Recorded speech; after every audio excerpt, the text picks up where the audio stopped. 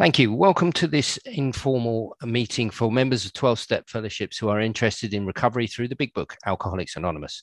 My name is Alistair and I'm an alcoholic. To set the tone for the meeting, I'll read an extract from the preface of the big book. Because this book has become the basic text for our society and has helped such large numbers of alcoholic men and women to recovery, there exists strong sentiment against any radical changes being made in it. Therefore, the first portion of this volume, describing the AA recovery program, has been left largely untouched in the course of revisions made for the second, third, and fourth editions. The section called The Doctor's Opinion has been kept intact, just as it was originally written in 1939 by the late Dr. William D. Silkworth, our society's great medical benefactor.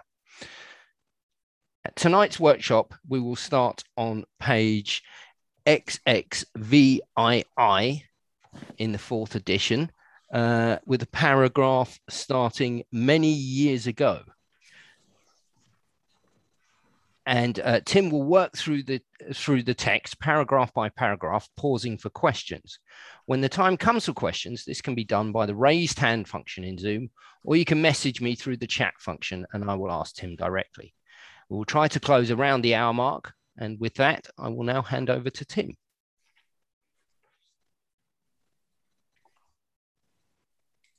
There we go. So my name's Tim, I'm an alcoholic. Good to see everyone here.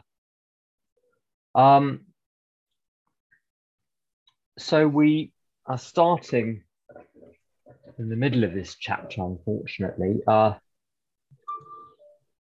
me just look at the call. There we go. I'm not going to recap the points from last week because I was thinking about doing so, but I realized that all the main points actually get reiterated in this week's set of passages as well. So we're just as, if you missed last week, you haven't really lost very much. So I'm just going to read. I'll pause when something occurs for me to say. I'm not doing this in an academic way. I haven't prepared notes or anything. If you have a question, just raise your hand. I think I can see. You can probably see.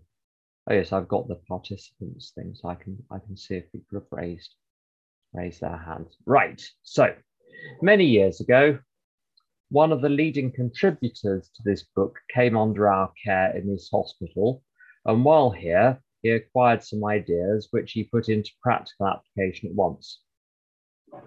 Later, he requested the privilege of being allowed to tell his story to other patients here, and with some misgiving, we consented. The cases we have followed through have been most interesting. In fact, many of them are amazing.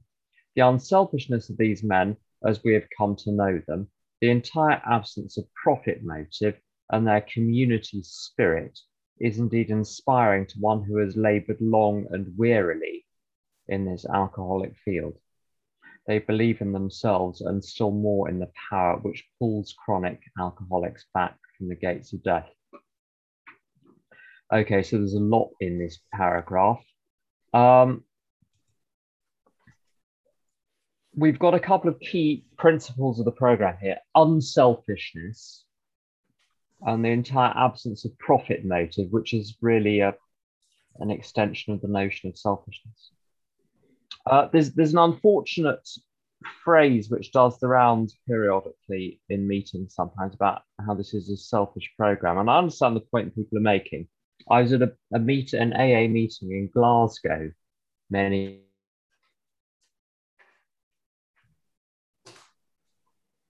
lady said that you're of no good to anyone else if you're in a CNUT of a state yourself.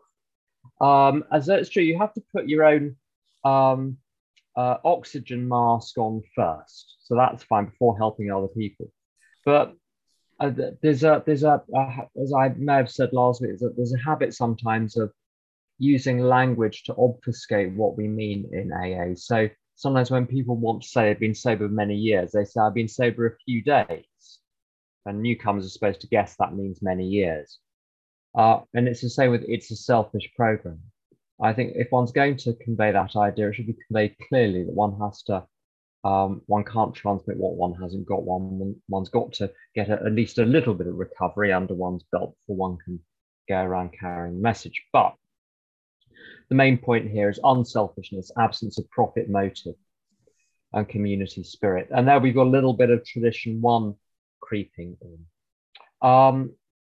The phrase "one who has labored long and wearily in this alcoholic field," I think that rings true for me as someone who attempts to sponsor people, because that can be long. And if you've ever sponsored people, you'll know that that can be long and weary work. And the trick is doing it in such a way that one has a lightness of touch, but that takes a long time to get.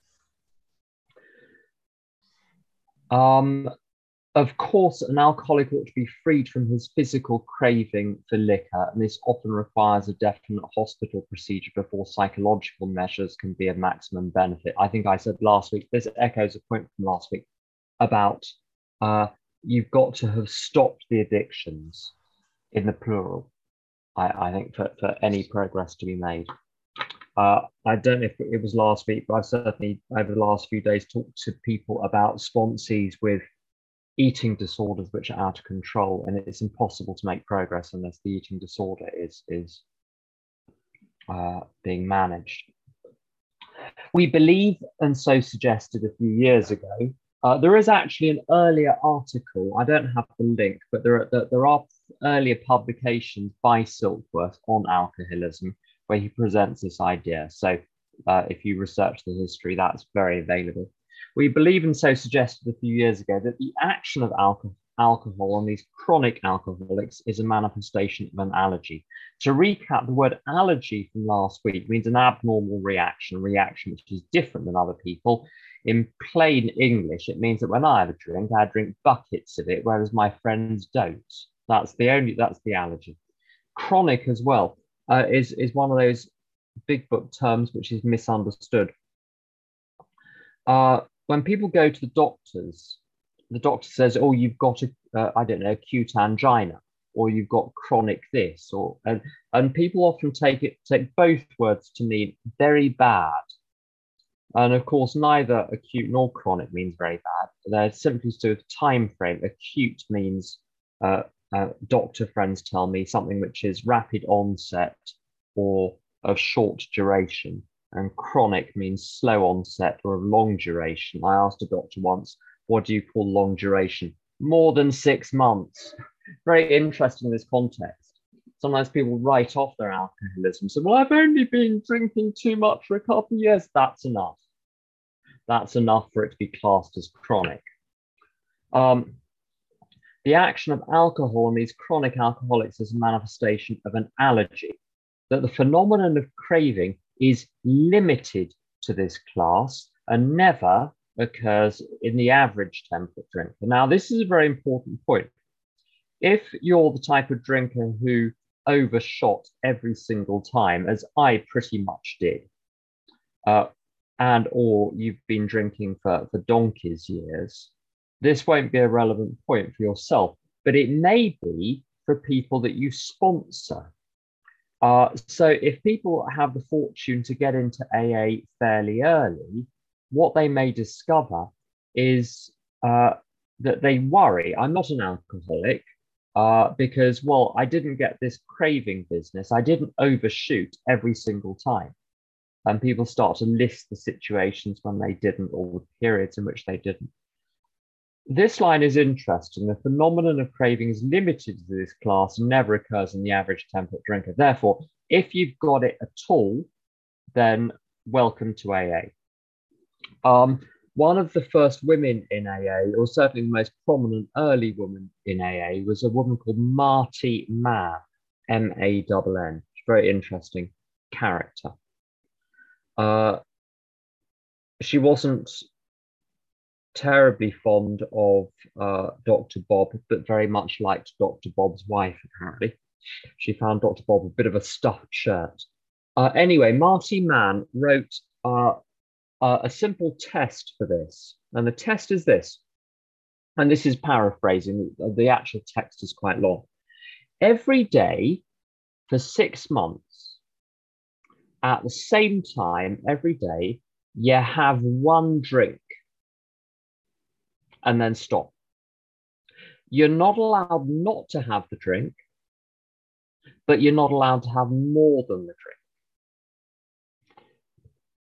And this must be applied whatever happens.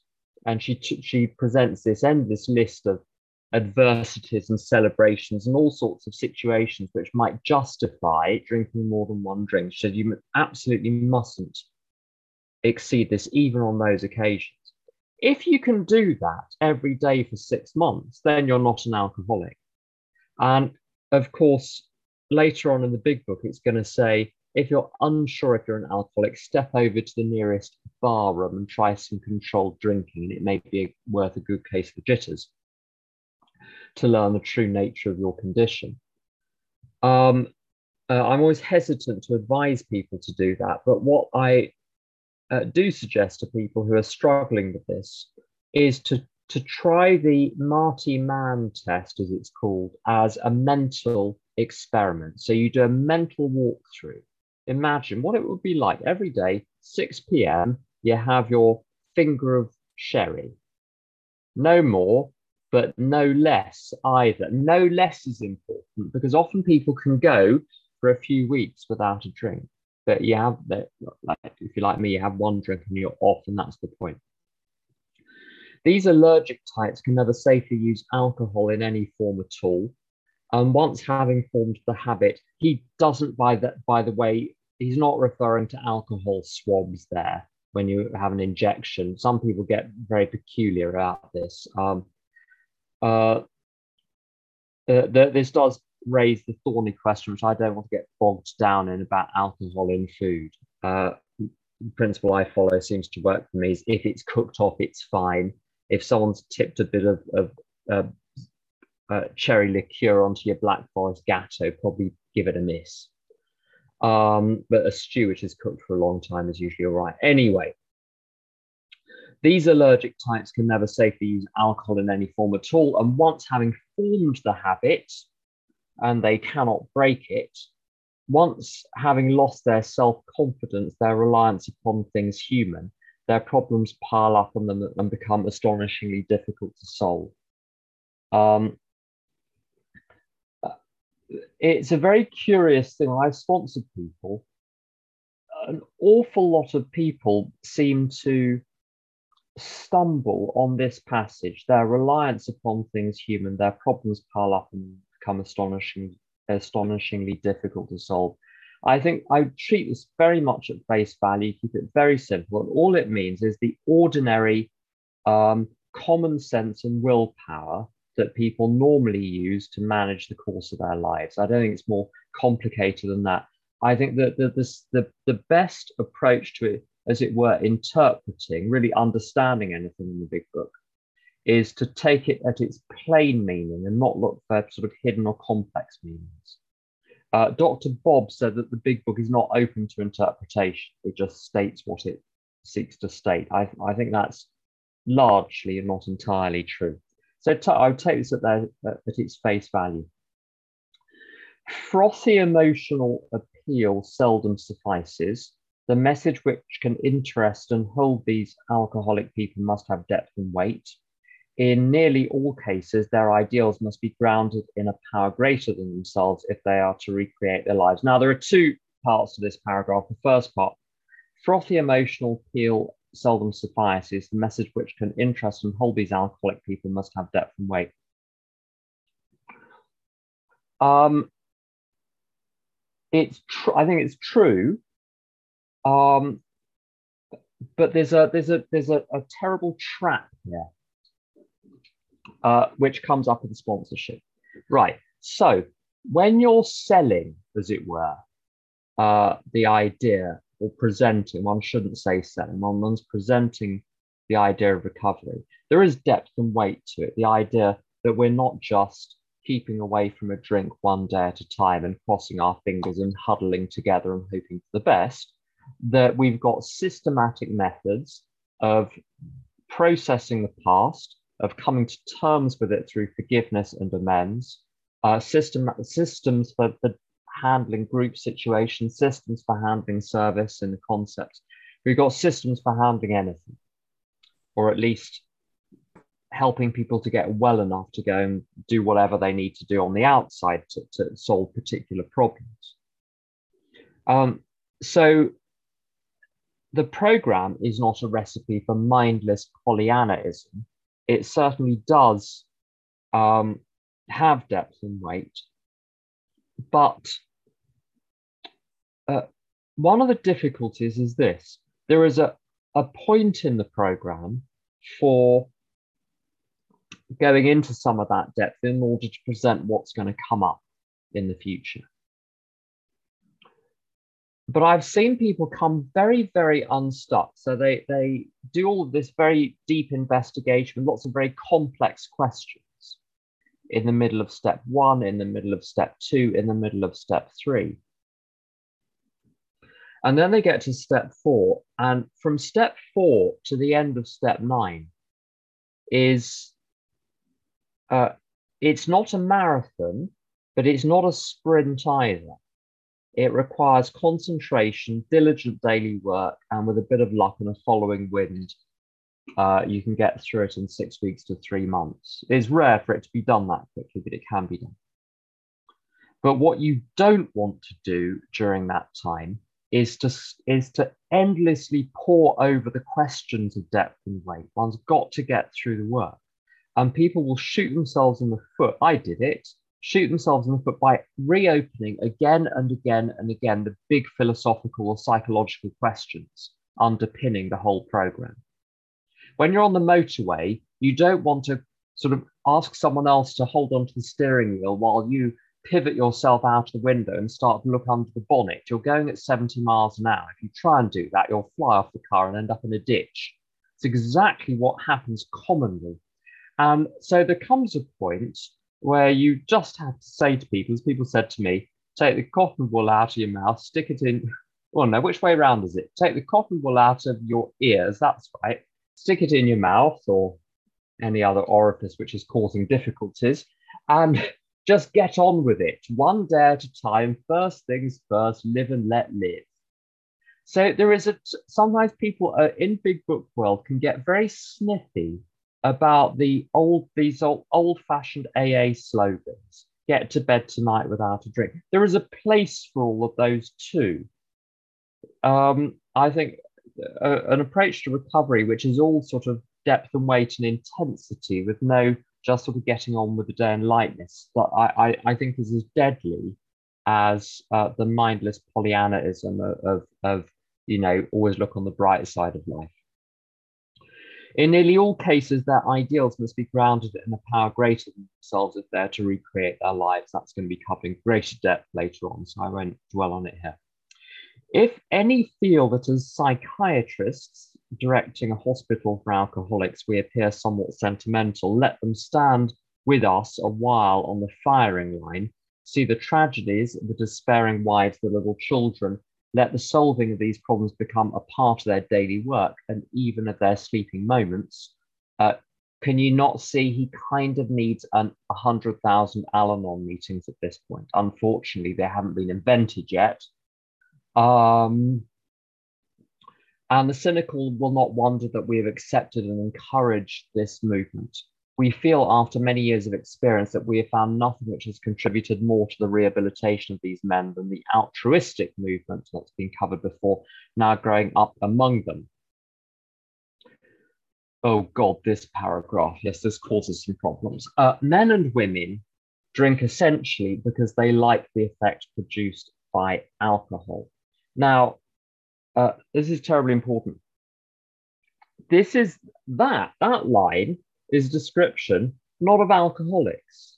It's a description of people.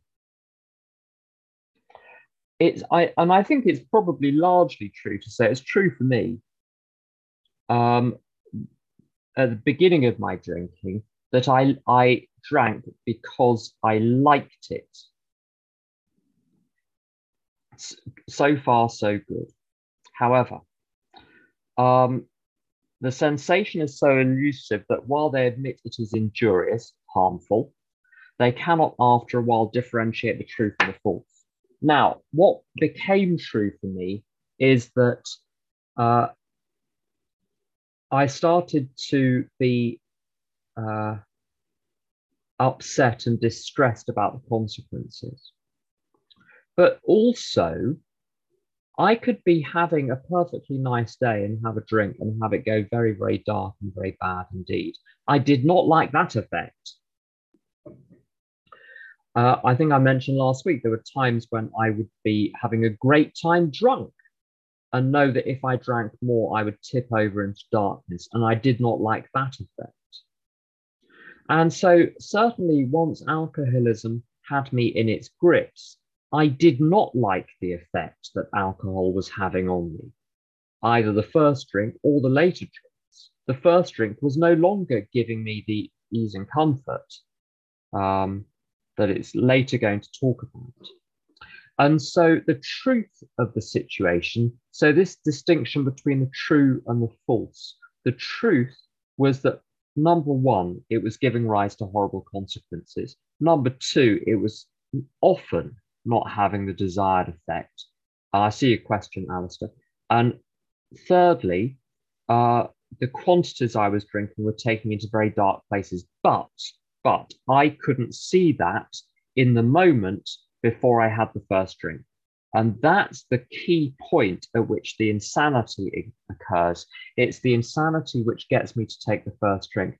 After that, some kind of mental and physiological process takes hold, and it's going to, someone's pressed play, it's just going to play until the tape is finished. Alistair.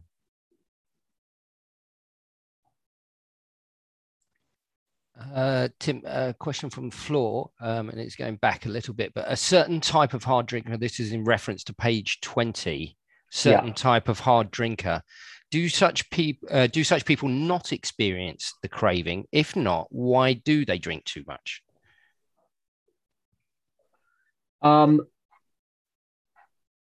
Not being one, I can't answer from personal experience. But I did have some friends at university that were very heavy drinkers. I remember one in particular, a chap called Rob. Now, I don't know if he went on to become an alcoholic, but his girlfriend, he used to drink a lot because he liked it. Too much for him meant, yeah, he had to suffer the consequences the next day, but it was a price that was worth paying. But the actual drinking vast quantities was always satisfactory to him. When his girlfriend said, "I'm going to leave you if you carry on doing that," he stopped, and he had no trouble stopping, and it didn't cause many psychic difficulties. And the curious difference between me, I was racked with various degrees of torment the next day, whereas he just had a headache and felt a bit achy. We had a totally different psychological reaction to the consequences afterwards. It was a very curious thing. So I can't, so you'll have to find the rare beast, the certain type of hard drinker. You'll have to pin one down, maybe give them a couple of G&Ts and hope they'll tell the truth. Though I can't speak for them. One thing that I would say, I've only sponsored one person over the years who, when presented with this notion of the physical craving, said, "No, she said, only ever overshot on purpose." And she would say it was to annoy her husband. So when she went to have drinks with her friends in a fancy restaurant, Marylebone High Street, on a Saturday lunchtime, she wouldn't drink too much. When she was with her husband, she would. And I didn't know what to. I said, "Well, I don't know. It doesn't sound like you drink like me. If you're doing it on purpose, then it's not like me." And she decided. I think she went off into another different fellowship, and I don't know what happened. I was sort of prepared to carry on working with her, but I think she decided that AA wasn't for her. She didn't identify with the alcoholism as it was presented. There's only one person in 28 years, another possible question mark over someone else. But I was running through a park in North London. I saw a tree with a little plaque with her name on it and a date of birth and a date of death. And I looked her up and see if there'd been anything in the local press, and it was rather an unpleasant affair, which was reported on widely in the local press. And there's a quotation from, she died of alcoholism, and there was a quotation from because there was a public, I don't know what the technical term is, there's a hearing with a coroner or something, and there's a quotation from the doctor consultant under whose care she'd been at whatever hospital it was, saying, yes, she suffered from alcoholism for years and she died of X, Y, and Z, and it was all alcohol related. So the only person I know in AA that fell into that category actually died of alcoholism. So I therefore don't know anyone in AA who came to AA who turned out to accurately fall within that category. So I don't know how widespread the category really is. Anyway, back to this point. Sensation is so elusive. While they admit this is injurious, harmful, they cannot after a time differentiate the true from the false. So the core of alcoholism is delusion. People make a great play of the distinction between denial and delusion, and I'm not entirely sure there is one. I think, but delusion is I find a helpful word. We're simply deluded. To them, their alcoholic life seems the only normal one. I identify with that. When I broke my own boundaries, I changed my boundaries. So I changed my understanding of what was normal and healthy to match my behavior, because I couldn't bring my behavior in line with what was normal and healthy. They're restless, irritable, and discontented unless they can again experience a sense of ease and comfort, which comes at once by taking a few drinks which they see others taking with impunity. 2 points. First one, I no longer had the sense of ease and comfort, which comes at once by taking a few drinks at the end. I had a memory of the ease and comfort, which I hoped would come by taking a few drinks. Big difference. Tom W. talks about a Canadian doctor in AA. I didn't do the Canadian doctor last week, Claire, did I? No, did I? No, I don't think so. Okay. Tom quotes this Canadian doctor in AA in I think in California, a French Canadian who you did it called yeah. Dr. You did do it last week. Did I? Yeah. Sorry. What the Dr. Fun Gill problem. Oh, there fun, we go. Fun. Yo. Yeah. Okay, we did do it. It's not. It's not going to hurt either. But the point is, it was only once my alcoholism was problems, there was no more fun, that I was willing to look at this. So that sense of ease and comfort, that's beginning stage and middle stage. After that, it's simply a memory of that. Now, the line which trips people up, they're restless, irritable, and discontented unless they can again experience a sense of ease and comfort. Now, the reason this trips people up is, first of all, they will conclude, if I am not restless, irritable, and discontented, I'm therefore safe from the first drink. And that's a terrible trap. There's also an apparent, I don't think it is a contradiction, there's an apparent contradiction to a couple of stories in the later chapters. So Jim's story and Fred's story. So Jim, we'll cover this obviously in greater depth when we get there. In Jim's story, Jim is doing okay, and he's perfectly ordinary. He has a perfectly ordinary day and drinks. Fred is sensational and has a sensational day and drinks. The point being, in both cases, the problem was the underlying spiritual unwellness which hadn't been addressed. It was not manifesting on the surface.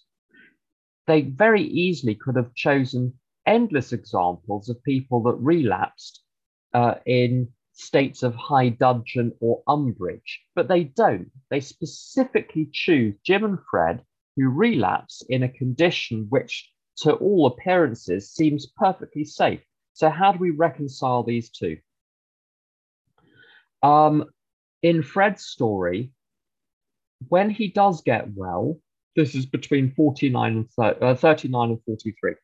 When he finally does get well, he says, although my old life was by no means a bad one, I wouldn't exchange its best moments for the worst that I have now. So he's categorically risen to a higher level by recovering. Let's just say. So he's categorically risen to a higher level by recovering. Sorry, Simon, could you, I'm having trouble muting you. Could you, there you go, great. Where was I? So I've lost my track slightly. Yeah. One needn't necessarily know that one is restless, irritable, and discontented. It's as though alcohol scratches an itch, which, or at least promises to scratch an itch, which is sometimes very readily apparent and sometimes entirely out of sight. And that's what makes this so difficult. In the letters, in the correspondence between Bill W. and Carl Jung from the 1960s, I think it's the 1960s, Jung says that what people are looking for in alcohol is at a low level a substitute for God. So this is not about surface emotion. It's about alcohol fundamentally changing one's perception of the universe and bringing one back into alignment with it, albeit temporarily and albeit illusorily. Now, if one's out of alignment with the universe, in almost every case, there's going to be restlessness, irritability, and discontentment on the surface, but not necessarily. So, especially in early days, one cannot conclude one is safe from drinking by virtue of not being restless, irritable, and discontented. And the further point to that, it's very interesting. The state that Bill W. is in on page 15 is far worse than the state Jim is in on page 35 or Fred is in on page 39. Bill W. is restless, irritable, and discontented, but does not relapse. They are none of those things, but they do. Why? Because he takes different action to treat that restlessness, irritability, and discontentment, which he mercifully is aware of, and he goes and helps other alcoholics, and he says, I felt amazingly lifted up. So if you spot an inconsistency between this passage and large parts of the big book, that's certainly one way of resolving it. After they have succumbed to the desire again, as so many do, and the phenomenon of craving develops, again, what happens after the drink, they pass through the well-known stages of a spree, emerging remorseful with a firm resolution not to drink again. This is repeated over and over, and unless this person can experience an entire psychic change, there is little hope, very little hope of his recovery. Now, some important points here. If you're working with someone and they slip, you're just going to have to wait until they pass through the stages. You can't interrupt the process. There's nothing you can do to speed it up. It will take the time it takes. It's very interesting. It talks about a firm resolution. If you've worked with people who are very slippy, there's often a huge amount of remorse immediately afterwards with this firm resolution. It talks in this chapter later on about the distinction between a resolution and a decision. And a resolution is it's an emotional commitment. You feel very, very strongly about it. Whereas a decision is a commitment to action. You may or may not feel anything to do with it, but you make the decision. Billy S. from the Isle of Dogs, which is not an isle, but does have dogs, Billy S would say, commitment is the ability to continue taking action after the emotion which prompted the action has faded. And there's, apart from the well-known stages of the alcoholic spree, it's actually part of a bigger cycle with, I know someone that's been slipping for the best part of 20 years, and you know, I've talked to him about this. We've discussed this cycle over 20 years where he drinks again, he comes back, very remorseful, firm resolution, starts taking the action, but the action drifts.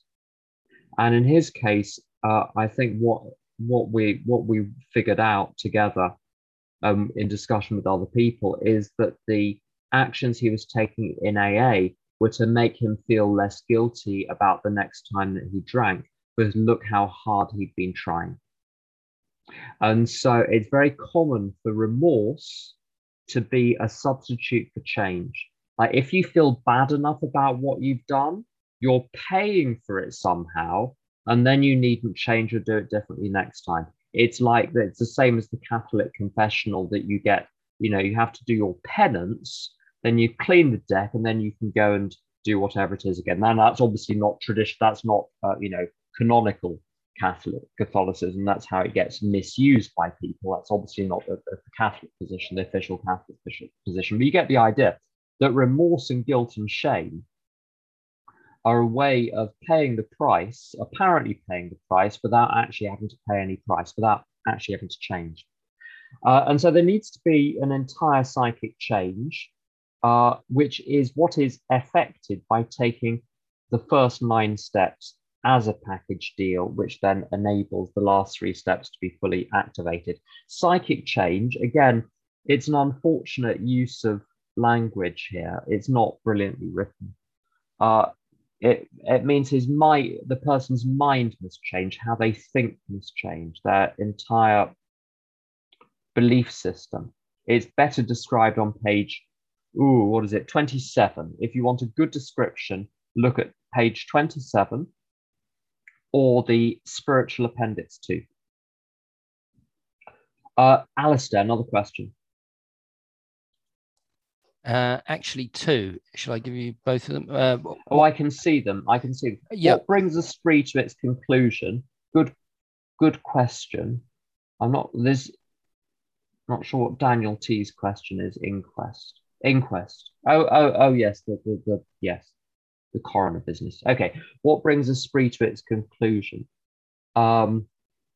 It's unclear. And that's the tricky thing about it. If we knew, we could make it happen. There's, I think I may have mentioned, it's worth saying again, if I have mentioned it, in Jim W's workbooks, he says you need to have a clear head for this process. If you're still in your addiction, then you don't have a clear head, you can't do this. And he says, we know of no program which can help such people. Chilling. Once you've lit the touch paper, don't uncork what you can't contain. It's very difficult to stop a fire. So it seems to be that, and certainly in my case, it would burn itself out. Sometimes it would burn itself out in a day. Once it was 1.5 years spree. So there's a bit of a mystery there. Do you subscribe to a set number of sprees after which you withdraw sponsorship? That's a very good question. I won't go into it in too much depth because you could do a whole session. I think we've done a whole session on this. But the short version is, I think it depends very much on the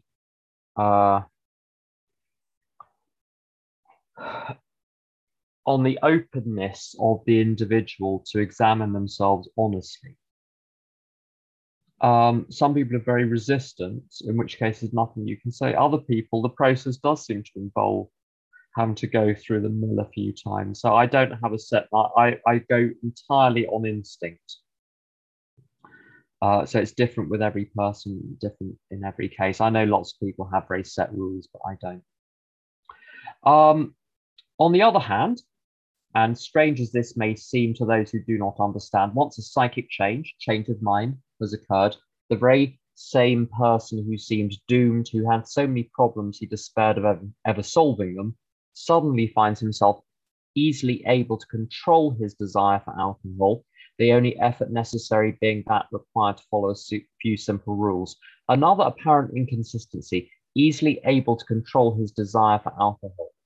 This is from the outside. This is not an alcoholic describing himself or herself. This is the doctor. And that's so, it must be understood. You take Dr. Bob, on the last page of Dr. Bob's Nightmare, talks about how he still wanted to drink for 3 years. But in taking step 3, what you're saying is what I want no longer matters. So I'm going to act in accordance with the program, even though I want to drink. Or at least he had urges to drink, whether he wanted to drink he talks about these cravings. But so you can have cravings. I think this is the point. You can have cravings, but want to stay sober. And that forms the basis of a consistent decision. So from the outside, it looks like someone's controlling the desire.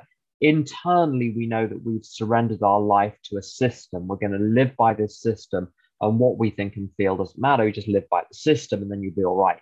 Then you can survive the ups and downs of whatever goes on in one's mind. The only effort necessary being that required to follow a few simple rules, which is the basic principles of the program.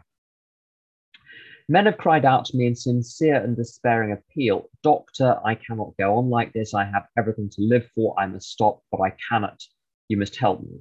Faced with this problem, if a doctor is honest with himself, he must sometimes feel his own inadequacy.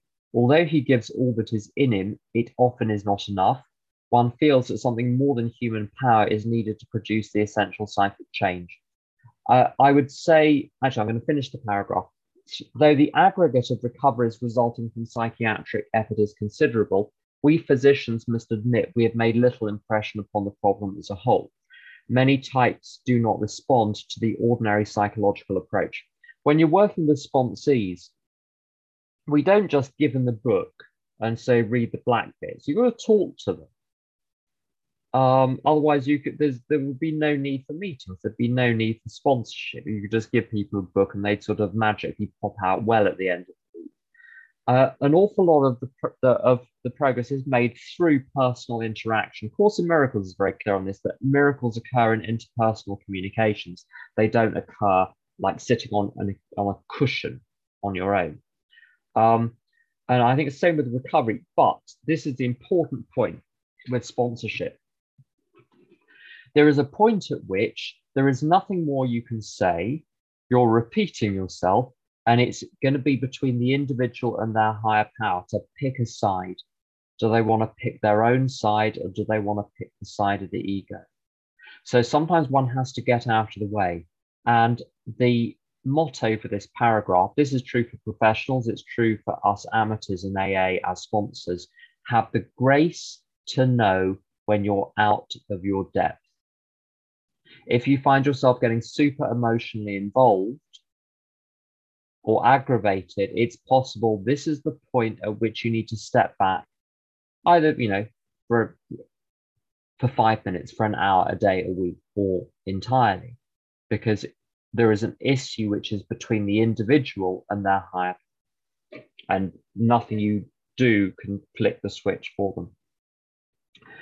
I do not hold with those who believe that alcoholism is entirely a problem of mental control. There is a little bit of mental control required. It's no good hiding behind powerlessness and saying, well, I'm powerless, I shall just do whatever I want. Look at me, I was powerless. In Alcoholics Anonymous number 3, the story at the back, they say to Bill D, I think it is, you don't have to worry about staying sober forever. You just have to not drink for 24 hours. Can you do that? And he says, of course, anyone can do that. Very interesting line.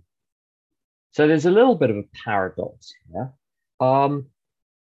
Although on our own we are powerless, having God, having friends in AA, having a program to get on with, having principles to live by, the 4 Ps: power, people, principles, and program. We're no longer powerless because we're given access to power. This requires our cooperation.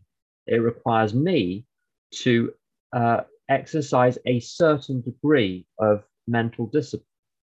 I'm going to get to bed tonight without a drink, no matter how I feel, no matter what happens, no matter how hopeless things are, even if I'm lying on the floor screaming, which I have done without reservation, staying sober without reservation. Anyone can stay sober. Anyone can get to bed tonight without a drink, provided they're aware that whatever the situation is will at some point be relieved by working the program. But it does require a certain amount of grit and resilience. It's not welcome news, this. I don't like saying it, but a certain amount of resilience is required in my experience and observation with sponsees. I've had many men who had, for example, worked a period of months on some problem or business deal which was to be settled on a certain date favorably to them.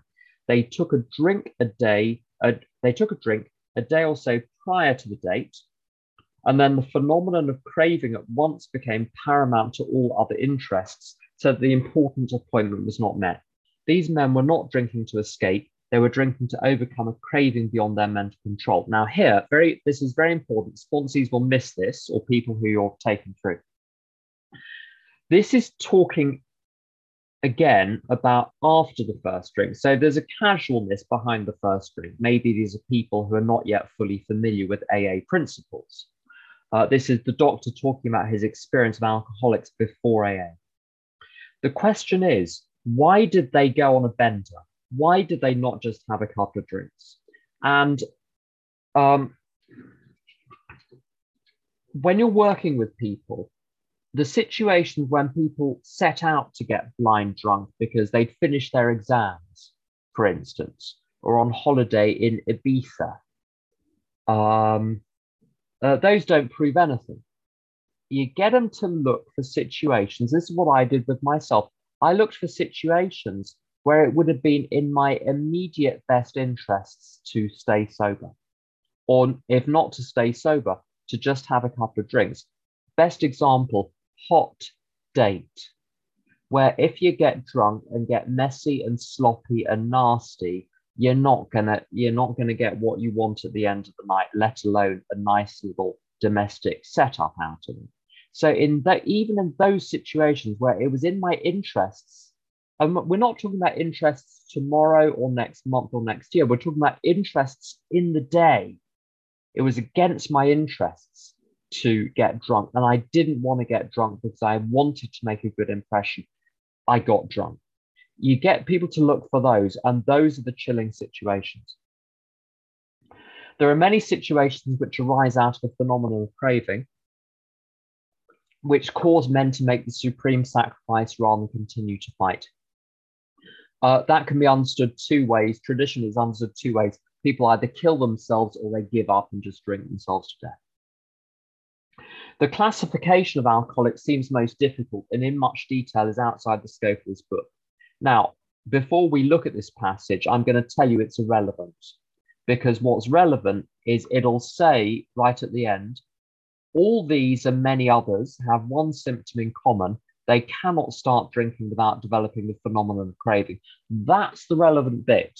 So people get very sidetracked trying to work out which of these characters they are, but it's of purely academic interest. I'm going to read it because it's what we're doing, but I'm not going to dwell. There are, of course, the psychopaths who are emotionally unstable. We are all familiar with this type. They're always going on the wagon for keeps.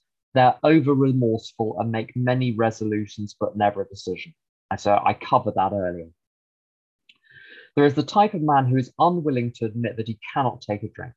He plans various ways of drinking. He changes his brand or his environment. Can anything be said about that? Generally, those people don't, in my experience, last very long in sponsorship. There is the type who always believes that after being entirely free from alcohol for a period of time, he can take a drink without danger. And the antidote to that, by the way, is the notion that the physical craving is hardwired into one's brain, so that if one has ever been liking, if one starts drinking again, the system gets reactivated. There is the manic depressive type, who is perhaps the least understood by his friends and about whom a whole chapter could be written.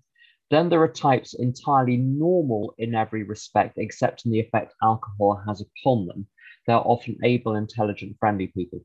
Footnote, one of my little hobby horses is the meaning of unmanageability, which we'll get to later on. But safe to say, sometimes people try to construe unmanageability to mean, like the second half of step one, you have to admit you're incompetent, neurotic, and disorganized. Unless you can admit that your life is a mess because you're really bad at living, then you can't do the second half of step one.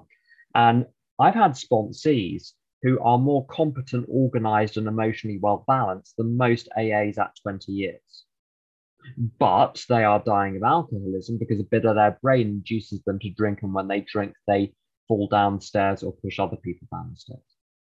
Alcoholism is alcoholism. It doesn't require you to be an emotional or mental basket case on the side, or be emotionally immature, or any of those things at all.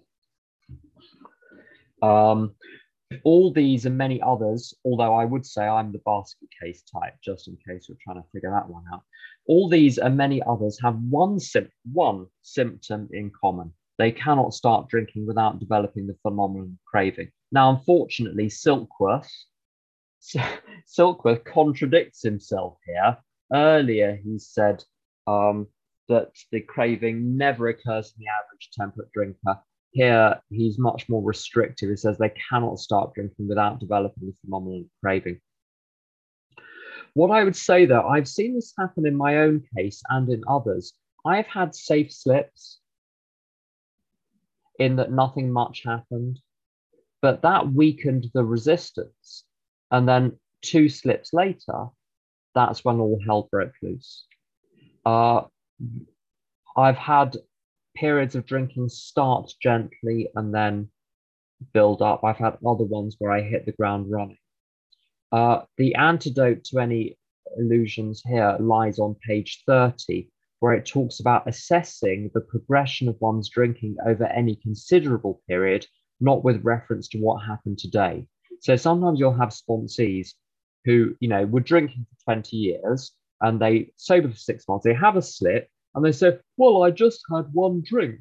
So, maybe I'm not an alcoholic. No, sweetheart. You can't judge it based on a single occasion when you've got 20 years of drinking behind you as well. You've got to look at what happens over the long term. Capiche? This phenomenon, as we have suggested, a phenomenon is simply something which is observed but not yet fully understood. This phenomenon, as we have suggested, is the manifestation of an allergy which differentiates these people and sets them apart as a distinct entity. It's covered before. It has never been, by any treatment with which we are familiar, permanently eradicated. The only relief we have to suggest is entire abstinence. I understand this to be the case today. I may be wrong on that. If there's a doctor in the house, make yourself known. This immediately precipitates us into a seething cauldron of debate. What a great image. Much has been written pro and con, but among physicians, the general opinion seems to be that most chronic alcoholics are doomed.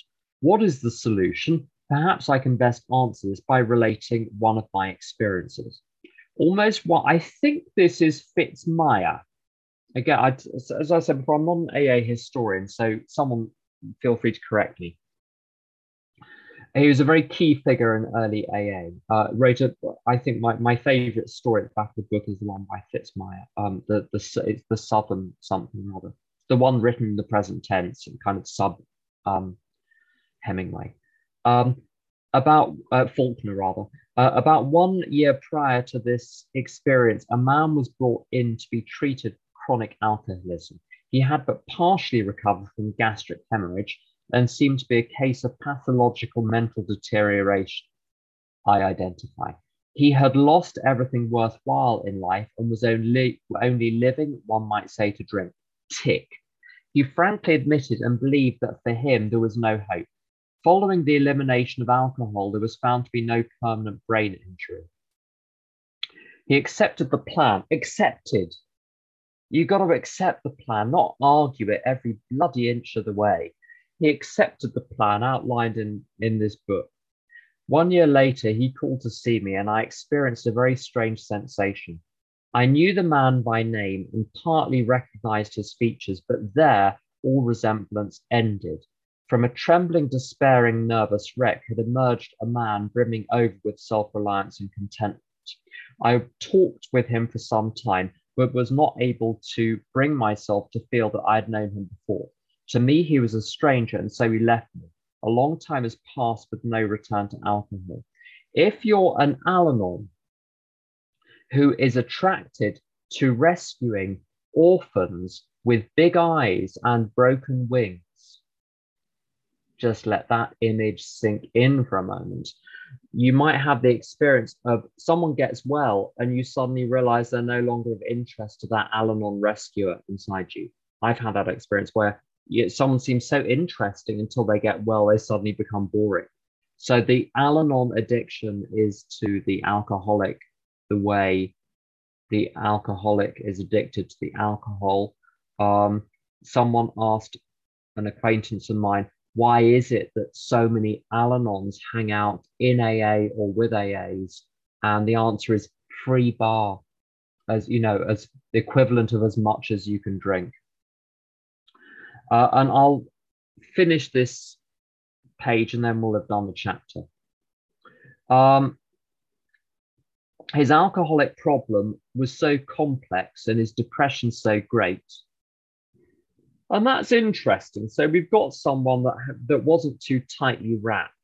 His depression was so great that we felt his only hope would be through what we then called moral psychology. So what we do in AA has got a moral aspect, which it doesn't not have. I think the step 4 is a moral inventory, not a psychological inventory. It has psychological aspects, but it's chiefly moral. Moral first, moral and spiritual first, then the mind, 90% of the mind stuff in my experience clears up. Moral psychology. And we doubted if even that would have any effect. However, he did become sold on the ideas contained in this book. He has not had a drink for a great many years. I see him now and then. He's as fine a specimen of manhood as one could wish to meet. I earnestly advise every alcoholic to read this book through, and though perhaps he came to scoff, he may remain to pray. William D. Silkworth, MD. One last point. If this indeed is Fitz, certainly the story at the back, Our Southern Friend, I think is the name of the story. When someone 12 steps in, the bloke just presents him the ideas, then leaves the room. He's just left with this simple choice: either accept it or don't. We're not gonna sell it. Someone's asking, what's the definition of moral? I think it's very closely linked, certainly in program terms, to the St. Augustine prayer book. Contains the sacraments of penance, or a formula for the sacraments of penance. And what it is, it's a great big list of human character defects ranged under the 7 deadly sins, as it covers everything. It's brilliantly written.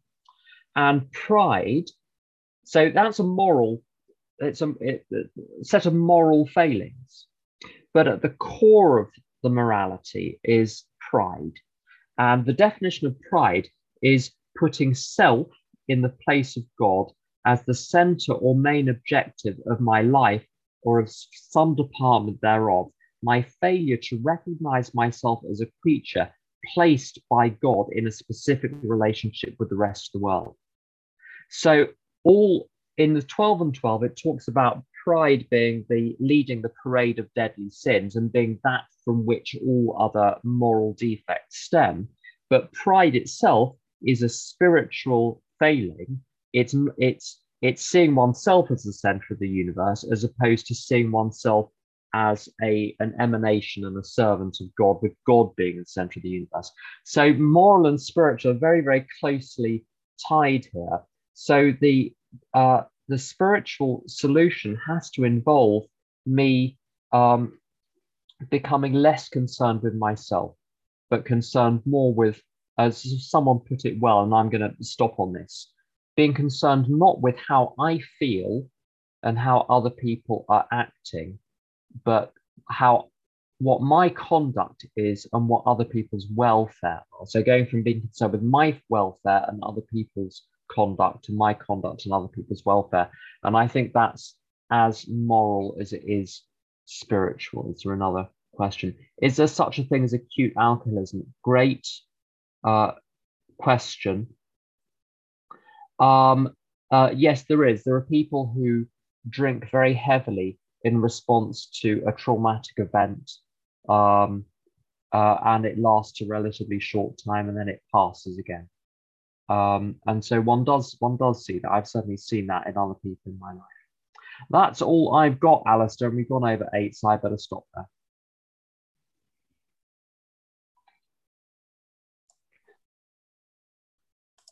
Thank you, Tim. So yeah, we'll pick it up from next week where you left off there at the end of Dr. Silkworth's letter. Yeah, and I will post in also into the chat the recordings, the Google Drive, where you can find the recordings for these meetings. And with that, I'd like to ask you to join me in the Serenity Prayer, if you care to unmute and join me. God. Grant me the serenity to accept the things I cannot change, courage to change which I can, and the wisdom to know the difference. Thank you, Tim. Thank you all.